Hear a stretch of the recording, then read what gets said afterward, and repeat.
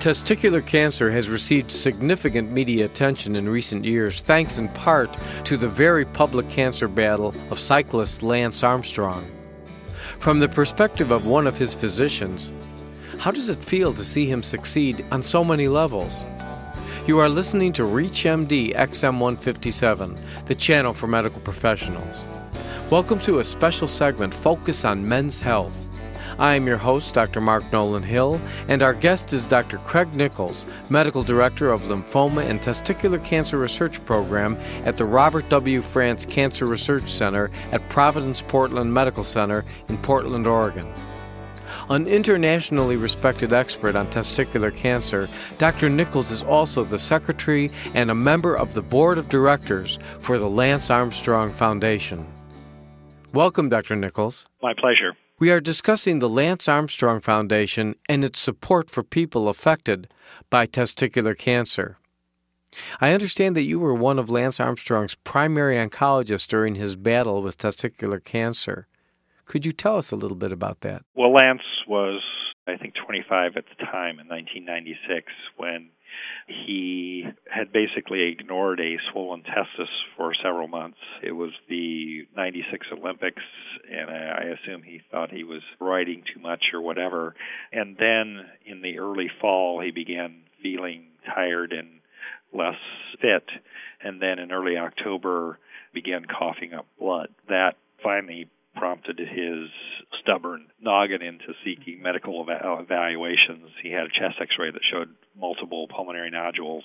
He was examined, found to have a enlarged testis that was removed. His HCG was almost 100,000, and at that point it was clear that he had widely disseminated testicular cancer. At that point, he was seen locally in Austin, Texas, was begun on chemotherapy, and immediately began experiencing headaches, which prompted a brain MRI when he was found to have brain metastases. Again, this shook him up substantially, and he decided that he wanted to seek the highest kind of level of experience that he could, and he was seen at various centers, and ultimately I saw him when I was at Indiana University. Now, he certainly had a great hill to climb in terms of going through surgery and all the therapy he did, but what he has done since in terms of winning so many events, how can you explain that? I mean, just going through what he did, is it perseverance, is his physical fitness, his attitude? How would you explain that? It's almost certainly a combination of all of those things, plus several other things that you didn't mention. I think probably the primary aspect of his care that goes somewhat unnoticed is that when he came to me, we were able to advantage him with the benefit of very recent and actually unpublished clinical research that redesigned his therapy away from a drug that would likely cause sufficient pulmonary damage that he would never ride again, or at least competitively, to a combination that was equally effective, but did not have the pulmonary toxicity. It had other toxicities in excess of the other combination. But I had just reviewed, was in the process of writing up that clinical trial when he came, and so I was able to, with confidence, to suggest a change in his therapy that ultimately preserved his lung function and allowed him to continue his athletic career. So he was going to go on a regimen of bleomycin or a medication like that? He had actually gotten his first cycle in Austin with a bleomycin-containing regimen, and had that continued, I think there's little question he would have been a competitive cyclist. Now, the chemotherapeutic regimen that you placed him on, that was experimental at the time? It did not have experimental agents. The combination had not yet been proven to be equal to the standard bleomycin-containing. And he was amenable to this? Oh, he was very amenable to this. I mean, as long as I assured him that this did not diminish his chances of being cured, which because I had the results of the clinical trial, could say with confidence, yes, this was at least equivalent. And then the additional chance to perhaps spare his athletic career, as you might imagine, he kind of jumped at that. And how do you feel personally as his physician to see what he has done, not just in terms of succeeding as an athlete, but as an incredible ambassador for testicular cancer care and cancer awareness in general? I think that is unbelievably gratifying for a number of reasons. Number one, it's always great, and we do this very frequently, is to return young men to a full and productive life after cancer. And to see that happen to him or anyone, whether you're a school teacher or a truck driver or a world champion cyclist, is very gratifying. So certainly on that front, it was very, very satisfying for me personally, and I think for oncology in general. But I think another thing that went on that really highlights what sort of person he is and what sort of drive and will he has is that soon after it became apparent to me, I don't think it was entirely apparent to him at that time, that he was going to be cured. I talked to him and said I felt it likely that he was going to be cured, and that he had a special obligation of the cured in that he needs to make sure that he returns kind of the favor, if you will.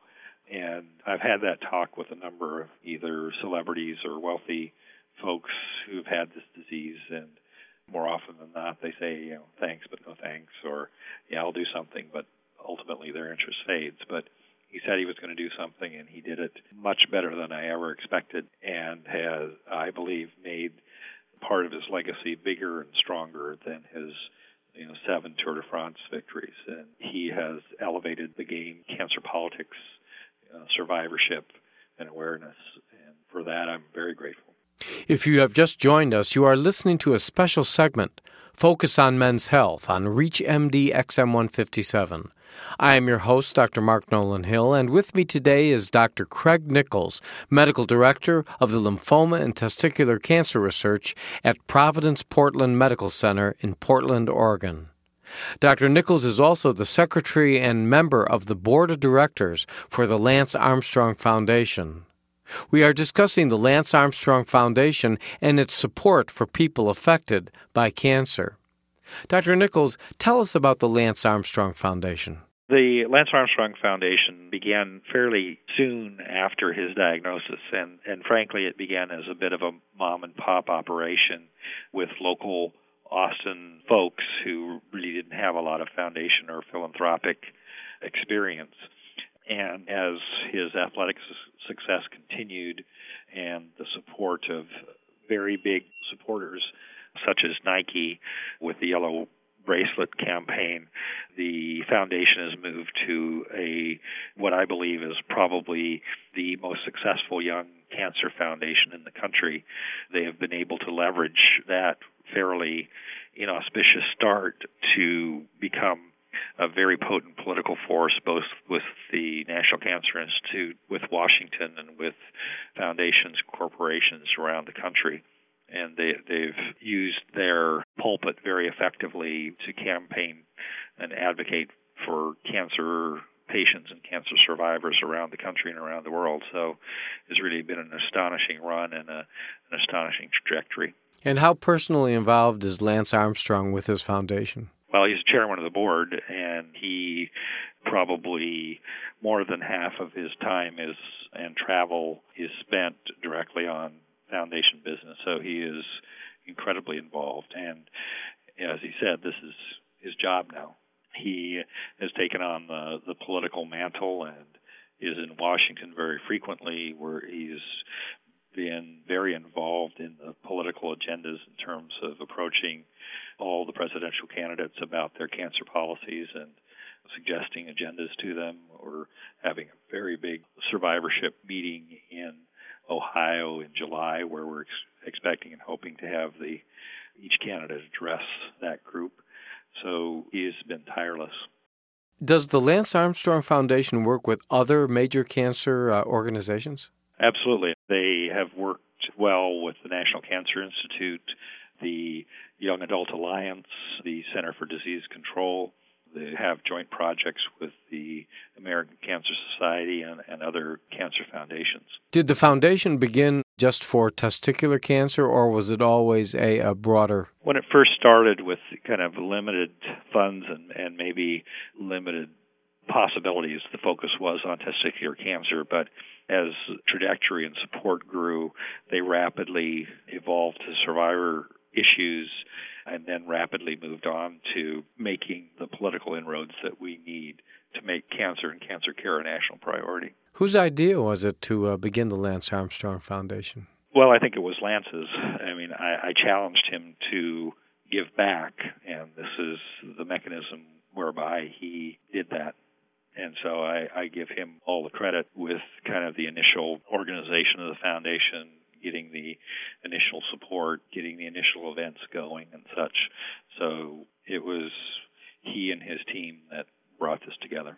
What can our fellow medical professionals count on with respect to the Lance Armstrong Foundation, and how could we find out more information about it? The medical community as a whole can count on the Lance Armstrong Foundation to be a strong and potent political voice to assure that cancer is a national priority, a disease that affects 1.4 million Americans and kills a 9/11-sized number of Americans every other day. We believe should have national priority and national status, and we're working on that as our primary passion for the Lance Armstrong Foundation. LAF.org will get you to the LAF Lance Armstrong Foundation homepage, and there are abundant physician and patient materials there. Very good descriptions of the programs, the mission. So it's fairly easy to find out about the Lance Armstrong Foundation. What impressed you most, Dr. Nichols, about Lance Armstrong personally in terms of this whole scenario and process that he went through? The thing when I first met him, and not surprisingly, he was young and successful, and he was cocky and sure of himself, as you might imagine. But my initial meeting with him impressed me that this young man had a rock-hard will, and he was not willing to be broken. And, he actually suggested that we give him more chemotherapy than the average human because he told me he didn't think I could kill him. I assured him I could, and that what I was going to give him was going to be enough. But he was willing to do whatever it took, and, he asked a lot of questions, but when I said do something, he would do it and not complain a bit. And I don't think not curing him was an option. I want to thank our guest, Dr. Craig Nichols. We've been discussing the Lance Armstrong Foundation and its support for people affected by cancer. I'm Dr. Mark Nolan Hill, and you have been listening to a special segment, Focus on Men's Health, on ReachMD XM157, the channel for medical professionals. Be sure to visit our website at reachmd.com, now featuring on-demand podcasts of our entire library. For comments and questions, please call us toll-free at 888-MD-XM157. And thank you for listening.